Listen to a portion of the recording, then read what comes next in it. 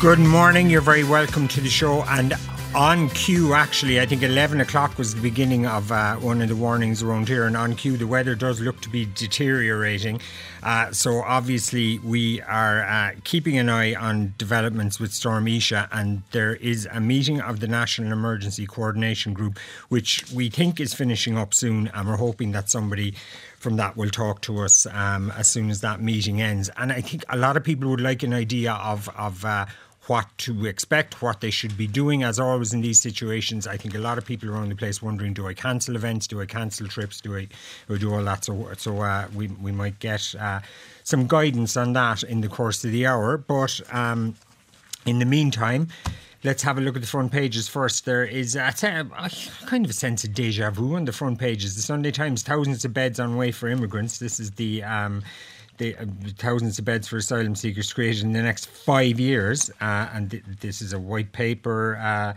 going to the cabinet next week. And this is as the Sunday Independent says, in Italy, the 6 housing hubs planned as migrant crisis escalates. They're saying there'd be beds there for 3,600 people, but I kind of feel we kind of knew that. We've been talking about it for a few weeks now, and obviously in the broader scheme been talking about it for over a year. I think it was in 2022 when it first appeared as a recommendation in that report on ending direct provision at the time was the conversation. The Irish Mail on Sunday is taking a slightly different tack, and 5 refugee housing firms are paid 100 million.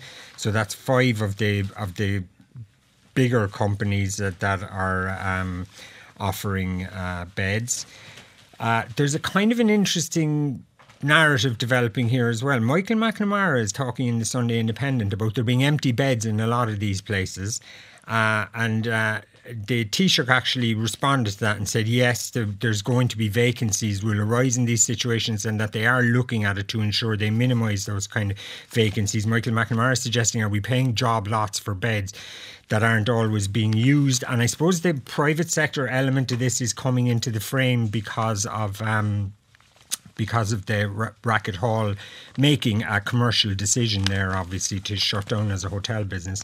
The Business Post, €15 monthly levy on broadband bills to replace TV licence fees. So you could be paying a new levy of 10 to €15 a month on internet and phone bills under new proposals. And there is the government parties seem to be at odds about this, with the Minister Martin herself was saying that she is coming to think that they should put direct exchequer funding back on the table. Fianna Fáil against that apparently. Shane Cassells, the Fianna Fáil senator, says that kind of thing, he says here, would be Bats hit. I think he's saying Bats hit crazy, BATSHIT, Bats hit crazy. The Sunday World has that funeral of Jay Hennessy Sr., who was murdered on Christmas Eve. You may have seen pictures of that. Quite extraordinary funeral, but very sad for his family. And the Sun on Sunday has a story about the so-called parking space killer, Christina Anderson, who is appealing her sentence. Okay. Our panel this morning, Ciara Phelan is political correspondent with the Irish Examiner. Uruemu Adejinmi is a Longford Fianna Fáil councillor. Alan Barrett is the CEO of the ESRI, and Gary Murphy is a professor of politics at DCU. Good morning, everybody. Morning. Gary, before we get down to the lesser business of the day, the burning story of the week, are you exercised about Páirc Uí Chaoimh becoming Super Value Park, Super Value Páirc Uí Chaoimh, Páirc Super Value? I'm exercised by it a little bit like the Taoiseach is, or the Taoiseach. Whoops, that was a blunder if ever there was one. Micheál Martin, we all realise that Páirc Uí Chaoimh is a national treasure, although it was never the most comfortable place. I was at the opening in 1976 as an 8-year-old child with my late father, and it was, it looked fantastic then. And then over the years, you could see it kind of falling apart. They've done a very good job, but it's €30 million in debt, of which the Cork County Board, previous and past, must stand indicted, but they have to pay off the debt. My overriding feeling is what Dennis Walsh said in the Irish Times during the week, that for Cork people, it'll always be known as the park. It won't no one says, are you going to Páirc Uí Chaoimh at the weekend? They say, are you going to the park? And I suspect that's what will happen. I assume there will be some sort of compromise, and it will probably be called Super Value Páirc Uí Chaoimh, and nobody will call it that. There's a good piece by Donald McNamee in the Sunday Business Post, and my DCU colleague Owen O'Malley in the Sunday Independent, trying to balance basically the debt that the Cork County Board must pay off with the I suppose the Corinthian spirit that we would all just like it called, what it is called, but we don't. Donald McNamee makes the point, though, that Super Value, which is Musgraves, a Cork company, they will be back. A deal will be done, because there's Cork people talking to Cork people. There is, but one of the issues is that the Cork County Board hasn't, in the last year or two, got the big games that it thought it would. Clare, for instance, I think refused point blank to travel for the Munster final last year, both for themselves and for their legions of supporters. So that game wasn't in Cork. It hasn't had the big concerts it assumed it would have. We know Taylor Swift, for instance, isn't going to Cork. She's going to Dublin, as many major artists. Bruce is going. He's the one sort of a saving grace, and maybe that's quite apt given his age and his demographic. Ciara, it was a fairly sharp intervention by the Taoiseach during the week, wasn't it? Yeah, and I think that's, what ended up being this pause on the talks about the renaming of the park. The Examiner broke the story. Initially, it was, this public reaction, anger, and it went further afield than, sports people initially. Even we were talking about it in Leinster House, and we were kind of saying to ourselves, God, it's a bit ridiculous when you go about naming these historic parks. And then obviously you had a tweet from the Taoiseach, who obviously is from Cork, big Nemo Rangers and Cork GAA fan, and it completely blew up then. And essentially what I believe his intervention probably led to, and heightened discussions about the pause on the naming of this, and so much so that he actually raised it at the Cabinet meeting on Tuesday.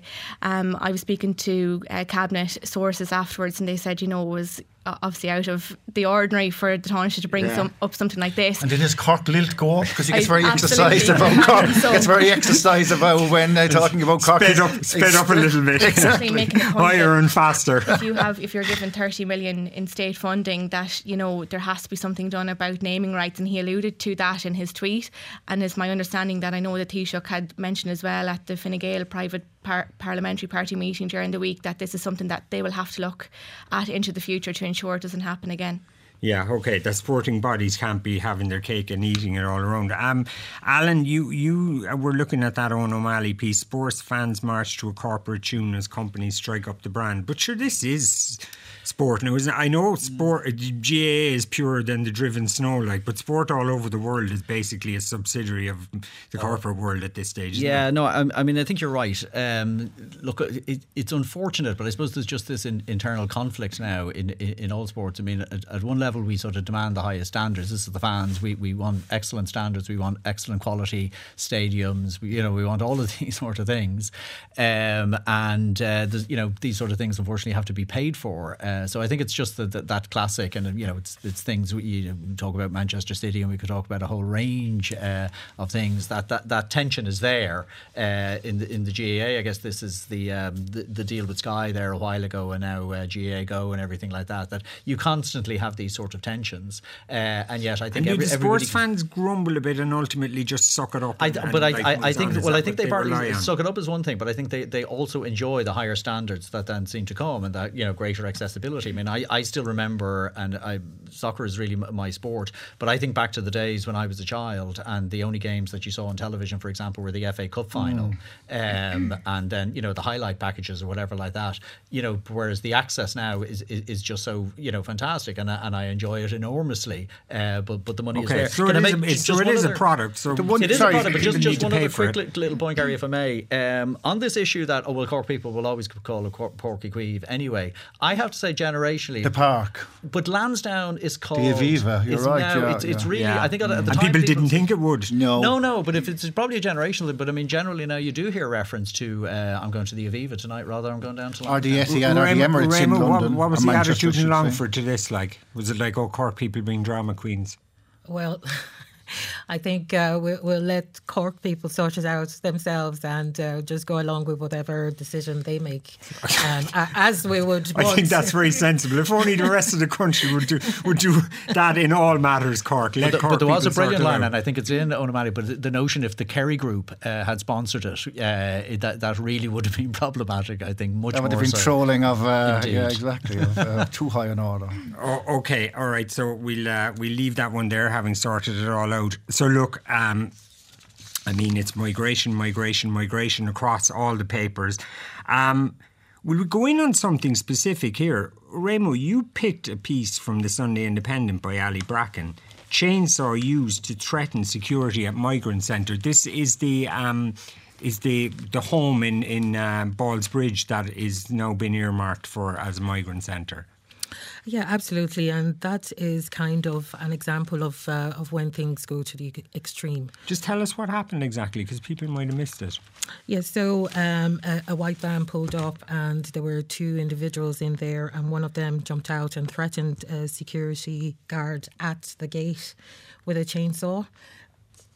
No one knows his motive. That wasn't evident at the time, but he's currently wanted, and the police are trying to find them. But it just goes to show how things can escalate and how people can be in real danger through no fault of theirs. And this security guard is at his job, and the last thing he wants is to be threatened by a chainsaw and have feel his life is at risk in that way. So I don't think is the way people should be conducting themselves, and it's also heightening the challenges, the dangers of the narrative of the anti-migrant sentiment that's currently out there, because you never know what mental state people are in. And it just takes one individual to take things too far and put everyone in danger, including themselves, because he could have self-harmed with that chainsaw as well. And the other side of this as well is, as we saw down in your area with the burning of the former convent in Lanesborough, that this also causes people to decide, I'm not actually going to get involved in doing this. I'm not allowing the building to be used for that, for my own safety. Absolutely, and thankfully the fire in Lanesborough was brought under control fairly quickly. And as was highlighted by the Correspondent of Longford County Council, the location of that old convent is very close to surrounding buildings, and other homes, other businesses could have been impacted had that fire not been brought under control. Were people quite shocked down there that this is what it had come to? Absolutely. It's no reflection on the kind of individuals that reside in Longford, and the entire body of the council we didn't mince our words in condemning that act and in highlighting that this is not how the people of Longford operate. And we are hoping that when the culprits are apprehended, it is evident that they're not locals who started that, because we can't believe that any local resident would put people's lives at stake in that way. Okay, yeah, I suppose we just don't know. We have, no, Ciara, 13, 14 arson attacks at this stage, and nobody Yeah, I think up to arrested. 16 in the past year. Yeah, and I think, I was at a doorstep on Friday with 3 cabinet ministers, and they were asked, how can you be so confident that arrests will be made, given that there has been 16 over the past year and no one has been arrested yet or brought to justice?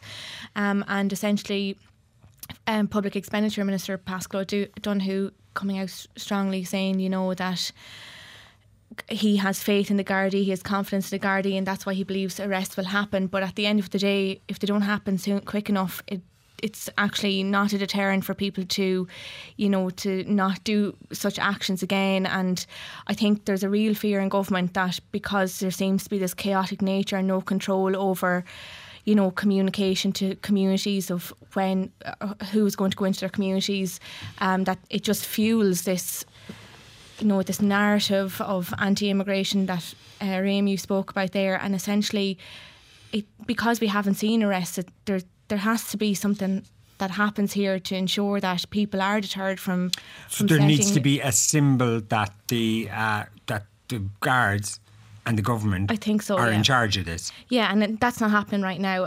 I know Roger O'Gorman is obviously going to bring his plan to Cabinet within weeks, but as one minister said to me as well, how are they going to sell this plan to the public?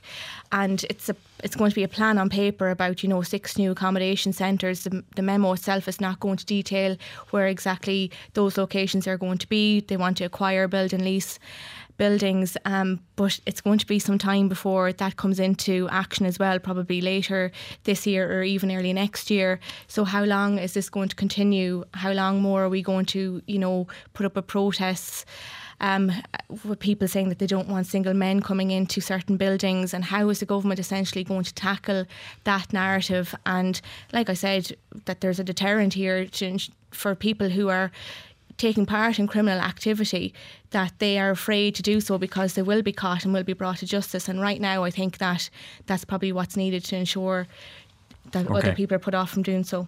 Alan, you picked that piece in the front of the Sunday Indo, 6 housing hubs planned as migrant crisis escalates, as Hugh O'Connell. Yeah, I mean, there's a number of strands emerging through the papers today. And firstly, to compare with more recent weeks, we talked about the chainsaw story, but there's a bit of a lessening in the papers this weekend around the discussion, let's say, of the far right and the infiltration of the sort of protest by the far right. And there's much more focus in this week's papers on firstly trying to sort of get a handle on, let's call them genuine concerns that people around the country might have. And then the second strand of this is the sort of question about, well, what is the government going to do about this, and the importance that the government, in a sense, gets on top of these issues. Okay. Because I think so. Start with genuine concerns. What are genuine concerns? Well, again, they have been sort of discussed, but you have some of the articles in the paper this week talking about again, let's call it the ordinary decent people in these communities who sort of feel that they don't have the adequate services, they haven't sort of been consulted with, and I think there's no doubt I think everybody would have a degree of sympathy with this. The difficulty still remains, though, the extent to which that sort of conversation leads so quickly then into harder sort of views and less acceptable views. And you have this great difference. And I think it comes across in the newspapers. It's almost, how do you sort out in a protest who's genuine and peaceful versus who is using this as an opportunity to instill the sort of hatred and fears and everything like that. So there's a really, really complicated mix here. Yeah. And I think on the one hand, people in Rossgrey are telling, I think it's Ali Bracken or someone today, that we put the run on the far right. But I mean, there was prominently displayed down there the week before before the kerfuffle happened, an Ireland is Full banner was there. Now, it might have been there against the will of the local people, but it was there. But they also... Rossgrey is full, I think, is there. But there was an Ireland is Full one. But they also said, didn't they, that we are going to blockade. No, they did. But I think this is, again, one of the difficulties here is that people on these sort of protests, even if they think their motivations are pure, they have to understand that they are feeding into a rather sort of nasty strand or element here. So there may be occasions in life that even if you think you've the right to protest, I think you have to look at the broader impact of what you're doing.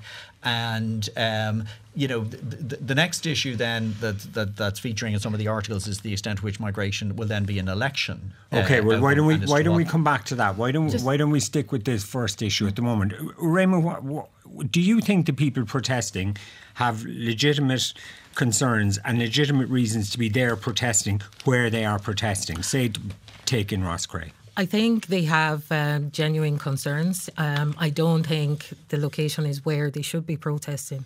For me, I think a protest has more chances of being successful in terms of what you're looking for when you're protesting at the right place. And the right place is where government is situated, because government make the decisions that will have a positive impact on communities. Communities are experiencing a lack of infrastructure, lack of adequate services in health, in education. So all of those issues need to be addressed. And at the moment, every department is operating in silos. I think there has to be collaborative work in terms of situating international protection applicants and refugees around the country. So do you think your own, the ministers from your own party should be taking more of the load here away from Roderick O'Gorman? Absolutely, because... You think Fianna Fáil needs to step up a bit more here? Everybody needs to step up, absolutely. Okay, that's a very diplomatic answer. Well, the government, in fairness, everybody is working hard on their brief. So there has to be a bit of collaboration. Okay, can I ask you another question as well in terms of local councillors? We have seen a situation developing where we won't call them rogue local councillors, but where a lot of local councillors are not towing the party line, Fianna Fáil ones and others. Is that something you're noticing among your colleagues on the local council? Well, not in Longford, thankfully. In Longford, we are definitely in the position of working together with our local authority, with the government, to make sure that the issues that are prevalent in communities are being addressed. There were actually meetings ongoing, and then the following day we learned of the arson attack in Lanesborough. So there is the conversation going on, and I think that is the remit of local councillors, public representatives. We were elected by both migrants and natives to put forward the interests of the people. So in all our conduct, in all our utterances, we have to be mindful of who we represent, the entirety of the community. And that is what we should be doing, and not, taking stands that kind of make people feel isolated in their home. Gary? Well, we've gone from a scenario 4 years ago, this time when we had the election, that rural Ireland was becoming depopulated and had to be rejuvenated. And now we've got a scenario where 4 years later we're being told that lots of these towns are full. But I do understand the issues with no doctors, or very few doctors, very few dentists, very few public health officials. So I understand that fully. I was in Cahersiveen at a summer school, although it was in October earlier this year. It was one of the local hotels which was now being used for Ukrainian refugees. And I was told by local business that the whole town had been rejuvenated. And that it had been. Yeah, and look, I've said this before. Somebody I know lives down there said a lot of it is to do with the fact that a lot of them are working side by side with local. Everyone knows Ukrainians; they're part of their lives. Indeed, and their children play in the local football teams, and even for Kerry, the children are very good. And they've inculcated themselves into the local community. And one of the sponsors of that summer school, the Daniel O'Connell Summer School, was the local supermarket. A husband and wife couple in their sort of late 30s, I suppose, and they told me that the workers were fantastic. When but then look, Ross Gray would say they had already taken is it 500-600 already, Ciara, and that they had just before Ciara comes in. I mean, there's a lot of very good pieces in the papers today. Shane Coleman in the Business Post, Alison O'Connor in the Sunday Times, Shane Ross in the Sindo, all very well written and articulating, I suppose, what we are, that these are very difficult challenges, but no one has a solution. And I think one of the problems for the government is, unlike COVID, where we had a whole of government response to the COVID crisis, like the huge numbers that have come in since the barbaric Russian invasion of Ukraine, a lot of it has been said, that's Roderick O'Gorman's department, on you go. And Roderick, with all due respect to him, is a first-time minister. He's been landed with this huge workload, and I'm not convinced that those in government have realised that it needs a whole of government response. There is a suggestion somewhere, I think in the Mail today, Ciara, that one person is saying, look, his brief was designed by Roderick for Roderick, but that now everyone else now in government at this stage is saying, no, this has to end, but it might not happen before the next election, that it gets broken up a bit more, or a department for immigration. Yeah, it was assigned this way for him, and he was happy about that, but then the war in Ukraine happened, so he didn't foresee what was coming his way. But just to make to touch on the point that you said, Gary, in terms of Cahersiveen, I think one thing that this government is lacking in is humanising what these people are going through. Like, I remember when Syrian refugees integrated into Carlow many years ago, and there was one town that was going to lose its pharmacy, the only pharmacy in the town, and after a couple of years a Syrian refugee there who was a pharmacist opened a pharmacy there. And I think these are the stories that the government need to tell and sell to the public. I think what happened in Roscrea, I think it was a complete and utter failure on behalf of the government. I just can't wrap my head around the fact that you closed one hotel. The government did not close a hotel. No, hold on. A hotel private took a decision to close. But why didn't the government at that point take a look and see, okay, this is the only hotel in the area, what it was, the service that it was providing to local people, and not look at this community hotel that they're now going to say that they're going to buy, examine, buying in principle. They were looking at that anyway. Well, they are now. They were looking at how. Sorry, if I could just say, Yeah. I mean, and Shane Coleman makes this point very well, I think, in the business. I mean, it's classic politics on the hoof. They're caught by surprise by the visceral reaction to the closing of the hotel. And I heard two men from Roscrea talking about the importance of the hotel for communions and weddings and funerals and confirmations and the like. But then the idea that let's follow this model in Monaghan and establish community hotel just seems so reactive. But just in that, that's a problem, I think, for government. In Ali Bracken's piece in this Sendo today, she writes about, and the lady is named, she owns a B&B, one of the only B&Bs in Roscrea, and the Department of Integration, she has said today, contacted her a couple of months ago and offered her how much?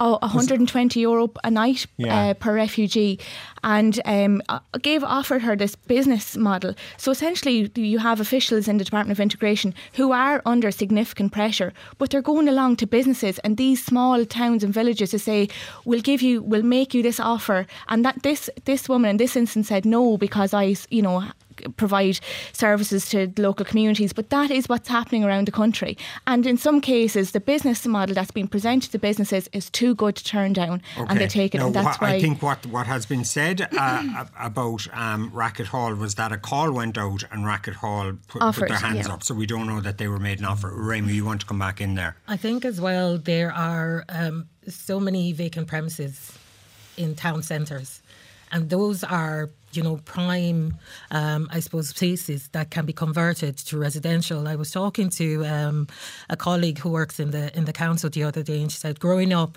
most of her friends lived in their family home above their above the shop, and you barely have any of this now. And a lot of these apartments are unoccupied.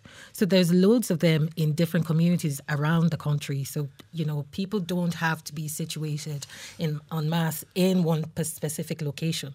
These places need to be identified.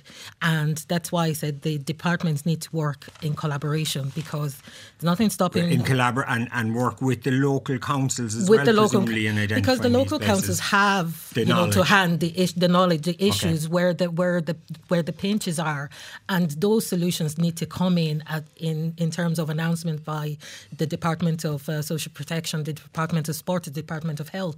They need to work together and target these spaces. Okay. We're talking about the 6 potential buildings coming on stream, and at least each one is going to house at least 450 people. Is any thought being given as to education of the children of those families, the jobs for those families, where they're going to get their health services and other supports? Well, that all to be worked out, I'm sure. Alan, just briefly before we finish up. So on this being where we left you, an election issue. Well, do you want a quick answer on is this going to become an election issue? Because that is a rather big question, Brendan. Okay, go on. You can expand a bit. Well, no, the quick point I wanted to make, though, and Ciara touched on the fact that a lot of the difficulties we're talking about here, these are not sort of political or government. These are implementation issues. This is officials, civil servants working really, really hard day and night to try and find places for people to live.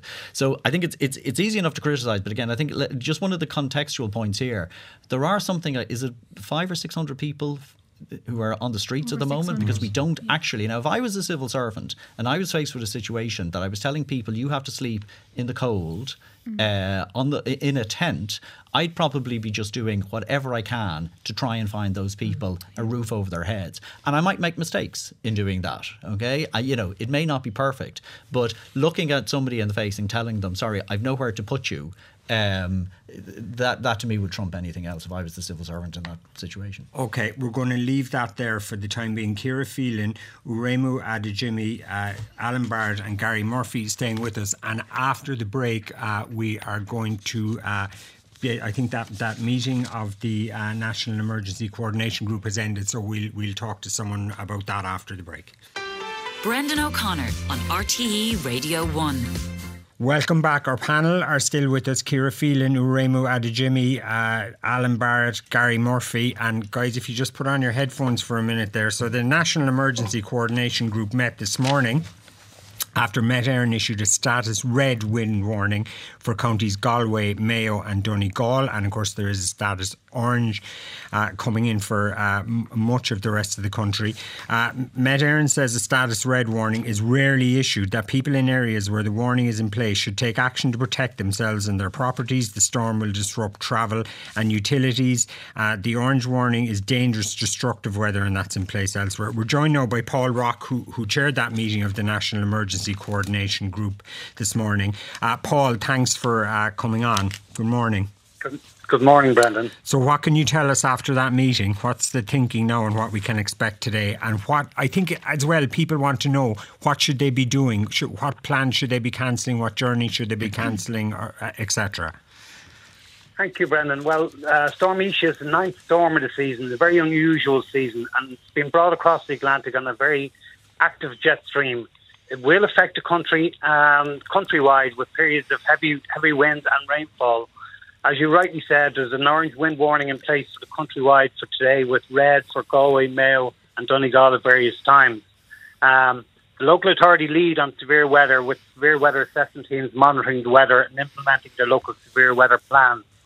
As you rightly also said, we held a National Emergency Coordination briefing this morning where a whole of government response in regard to the preparation for these events, and life safety is at the core of what we do, Brendan. Okay. We want to preserve, we don't want anyone dying as a result of this storm, so we want people to heed the public safety messaging that should be relayed on all social media elements. And if I may, just some core public safety messages which we would like to relay. Great. We want the public to stay away from all coastal areas for the duration of the Met Éireann warnings.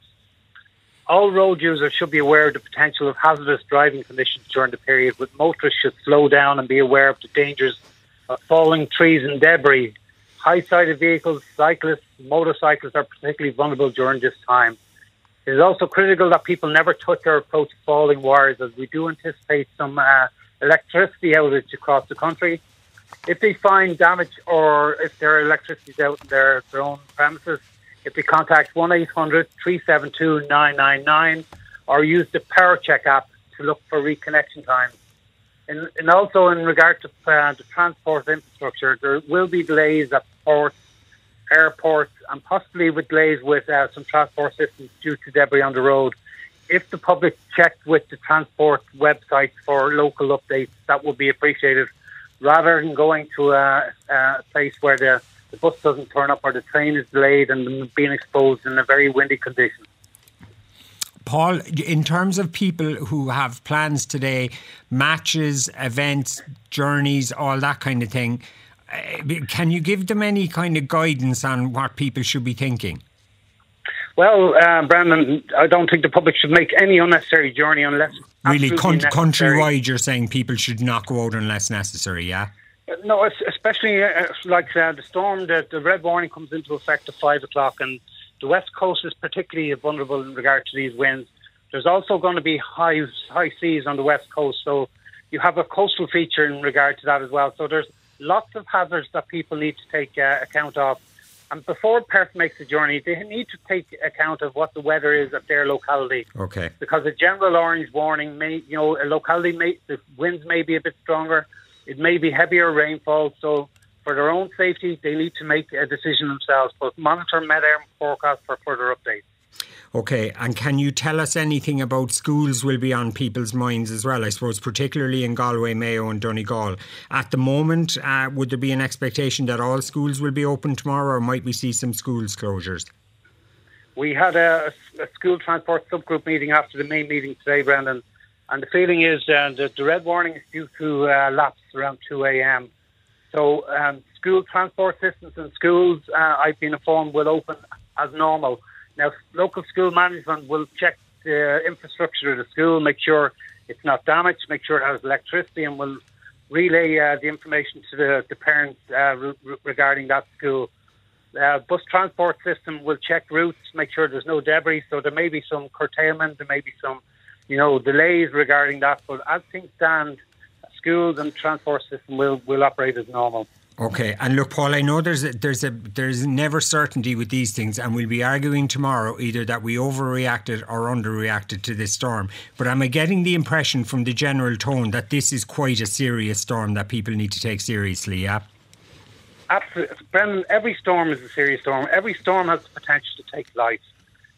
So this storm is particularly nasty in that it's been fed across the country by the jet stream, a very active jet stream. So it'll have a fairly high impact, and we do anticipate like electricity outages and some damage due to it. So life safety, as I said, is the core of why we do these tasks. And so the people, the public, take consideration of what the journey entails or what they should do. Red means shelter in place. So from 5 o'clock in Mayo and Galway, that's the advice we will give. Okay. Paul Rock of the National Emergency Coordination Group, thank you very much for that. Now, our panel are still here: Ciara Phelan, Uruemu Adejinmi, Alan Barrett and Gary Murphy.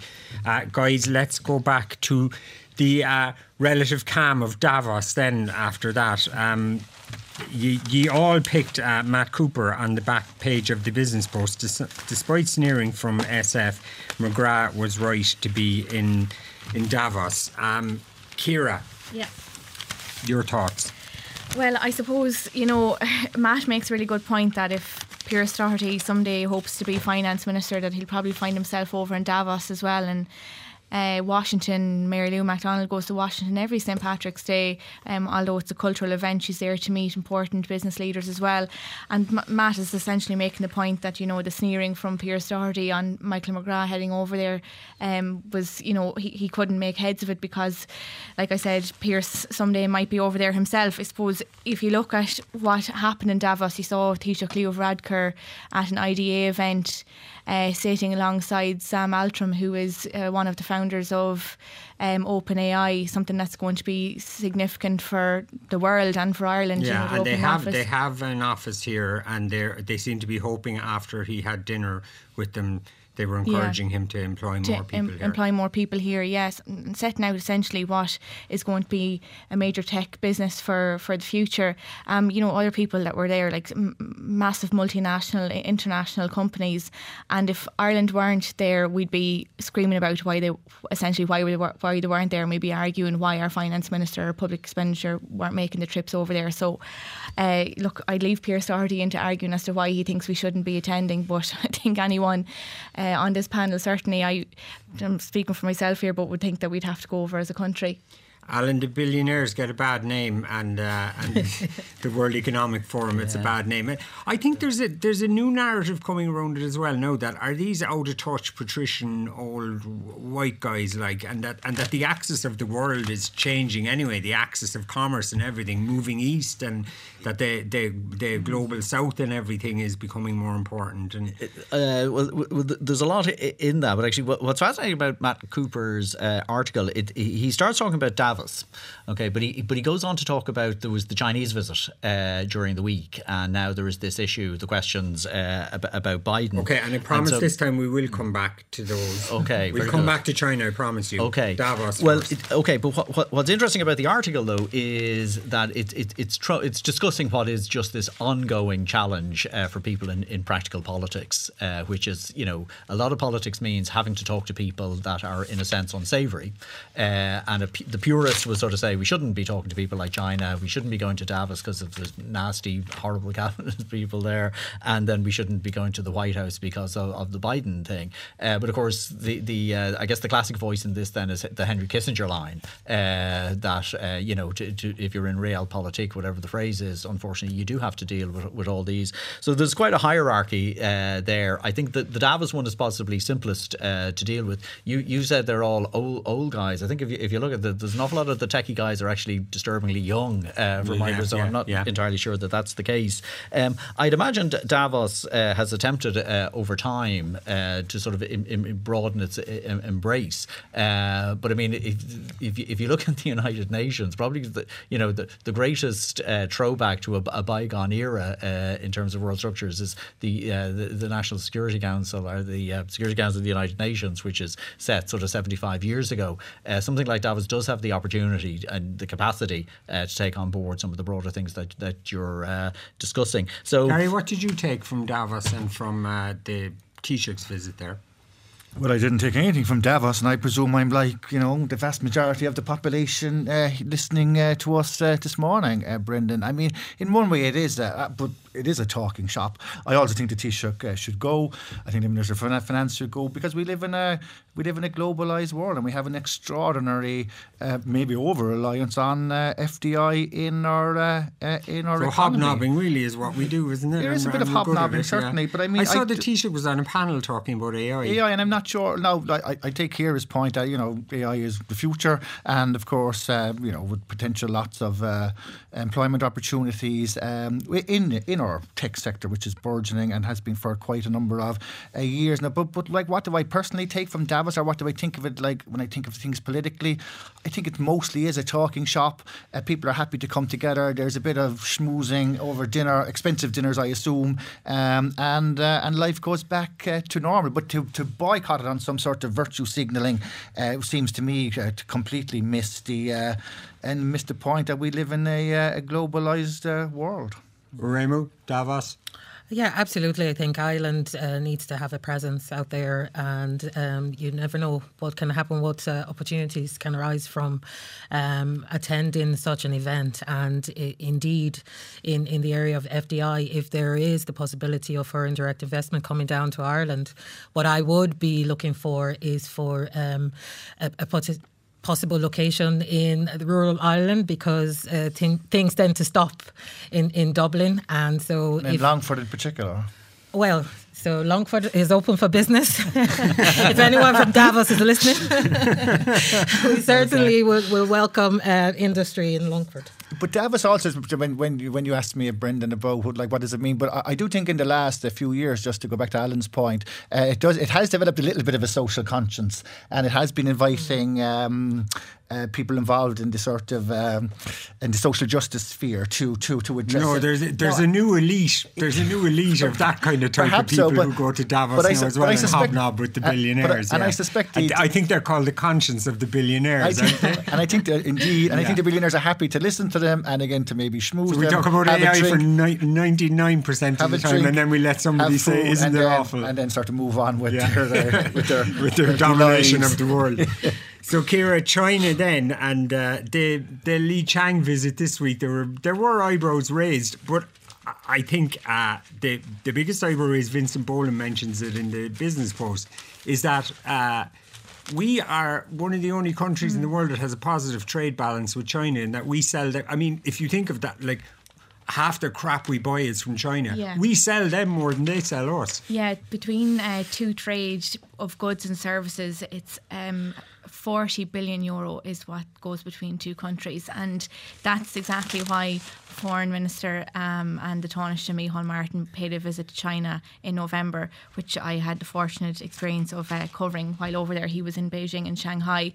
Did you notice how the ceremonial airing of the grievances is done in terms of like the mention of human rights?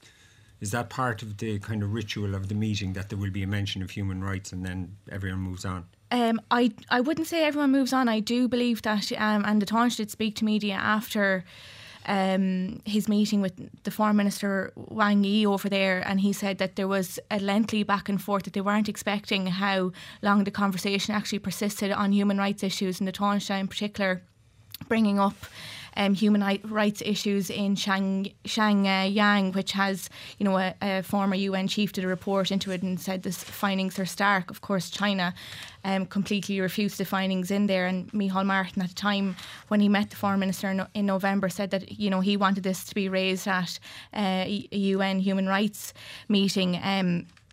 I definitely don't think it was just a matter of we'll mention the human rights issues and move on. It was very much a prominent feature of the Taoiseach's visit over there, as was this confusion over de-risking and the use of the term de-risking by the Taoiseach and other EU leaders. So you would remember it was, I think, March or May last year, the Taoiseach made a speech and he spoke. It was what seemed to be a significant shift in our foreign policy towards China, and how the private sector and government needed to be clear-eyed and alert us to China's objectives in Ireland. And, he was asked repeatedly about this, and actually resulted in the Chinese ambassador to Ireland coming out and saying that he was really confused as to why the Taoiseach would say something like this and what is there to de-risk about. Made the point that there's 40,000 Chinese students contributing to the Irish economy every year and that trade, and essentially said that, the Commons would risk a brighter future. So when we were in China, the Taoiseach did speak about and tried to clarify, he said that some language can be misconstrued, and it's not, Europe doesn't want to decouple from China, it's more so de-risking. So he was talking about, PPE, what we saw during COVID, and how European countries essentially need to be resilient in terms of trade if something like a pandemic happened again. And so look, you would say anyway, but as an embedded person, admittedly, but that it seems to be a fairly robust conversation. Alan, you picked at the front of the Business Post there, I want to get this in, the €15 monthly levy on broadband bills to replace the licence fee. There seems to be a general sort of acceptance now that the notion of a TV licence is something that's outdated. And I mean, just technologically, I think most people can understand. I don't know, is there from Pascal Donoghue and Michael McGrath? Well, let's broaden it beyond those two. But I mean, just that notion, the number of people who don't even have sort of TV. I mean, if you consume all your media through your laptop or something like that, which a lot of people would do now, the notion just seems somewhat outdated. And I think most of the discussion now really is around, should we fund RTÉ? And again, general acceptance that we do need to fund a public sector broadcaster. There can be discussions about how generous that need be, but that core notion that the state should be funding it. The question is, should it come out of general taxation revenue, or should there be a dedicated charge of some nature that goes to this particular task? The argument, of course, against it being part of general taxation, it just means then every year RTÉ would have to lobby beside the Department of Health and the Department of Education and everybody else for a slice of the action. And some people sort of just have this view that there should be a dedicated pool of money. And again, there's but it's not dependent on the government of the day. That's essentially it, and that notion that so that's really where the discussion and the debate is. Do we need? And again, this debate, I think this goes back to possibly when Pat Rabbitte was the Minister for Communications. I think there was initial discussions around should it be a household charge or exactly how should it be. Yeah. So the debate will carry on. Where it lands, I don't really know. Uruemu, you picked this as well? Yeah, I think it's certainly an interesting proposal, and it kind of makes sense in terms of broadband. Everybody uses broadband. I can count the number of times my adult children are sat in front of the TV. So, in terms of the future of TV licence, it's, people can't really identify with that. But certainly with broadband, it's left to be heard how the general public feel about it. I don't know how Gen Y or Gen Z or whoever they are at this stage are going to react to being told there's a tenner being put onto their very, very cheap data and unlimited phone packages every month to fund something called RTÉ. I wonder about that. Okay, listen, we need to take a break. Ciara, Phelan, Uruemu, Adejinmi, Alan Barrett and Gary Murphy are staying with us. Brendan O'Connor on RTÉ Radio 1. There are a few people texting in saying, has there ever been... what's the person say here? Does anyone on the panel know of any protests at the opening of a housing estate or apartment blocks in the area of Roscrea or anywhere else in the country? If this is just a resource issue, then these protesters should be against anyone moving into their area, not just refugees. Someone else emails to say 75% of Irish people polled recently said we've let in enough immigrants. Ordinary, everyday, decent people are sick and tired of being told what to do by the minority. Are we not living in a democracy. And someone else says, the weather is bad here in Salthill all morning. I can't believe I saw a lady taking her dog for a walk. What madness. Well, the dogs rule the world and they need to be walked. And Ciara. on that point, who are the minority? This always strikes me as like, are the minority the people we voted in 2020 and we're going to vote in again in 2024? I think what this person would be claiming is that the minority are the 25% who say we have not let in enough immigrants. If 75% of people, and that was in a Red C poll, said we've let in enough. Yeah, okay. Thanks. Now, communion dresses. Ciara. I feel like I'm going to get some backlash from some families and parents over this one. I picked out this piece in the Sunday Times. Julianne Kaur was writing about how families are heading to 5-star hotel experiences for their daughters to pick out Grace Kelly inspired dresses that can cost up to €660.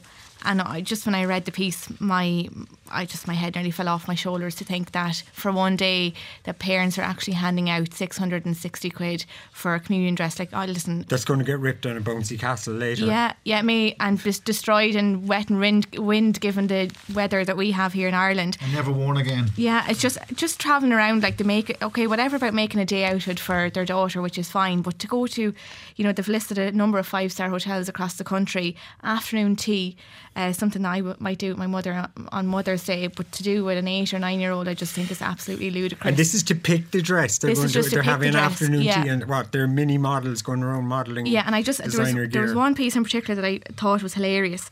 That children are actually taking inspiration from Grace Kelly. Sure, they wouldn't know who Grace Kelly is. When I read it, and it's beggars belief that when we're in a cost of living crisis, and the serious point about this is the pressure that it does actually put on other families that can't afford something like this. Yeah, okay. Uruemu, you picked that as well.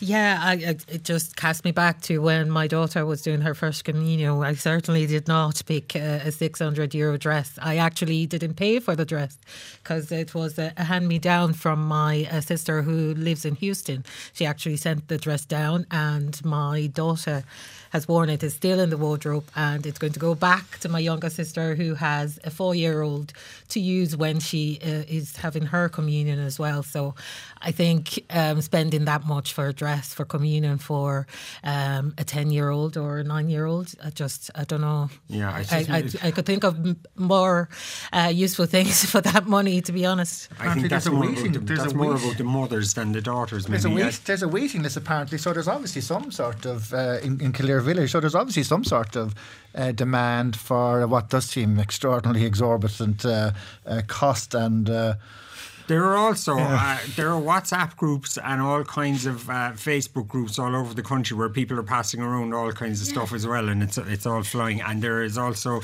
something called Depop I hear about, where everybody is selling each other their used clothes and everything else.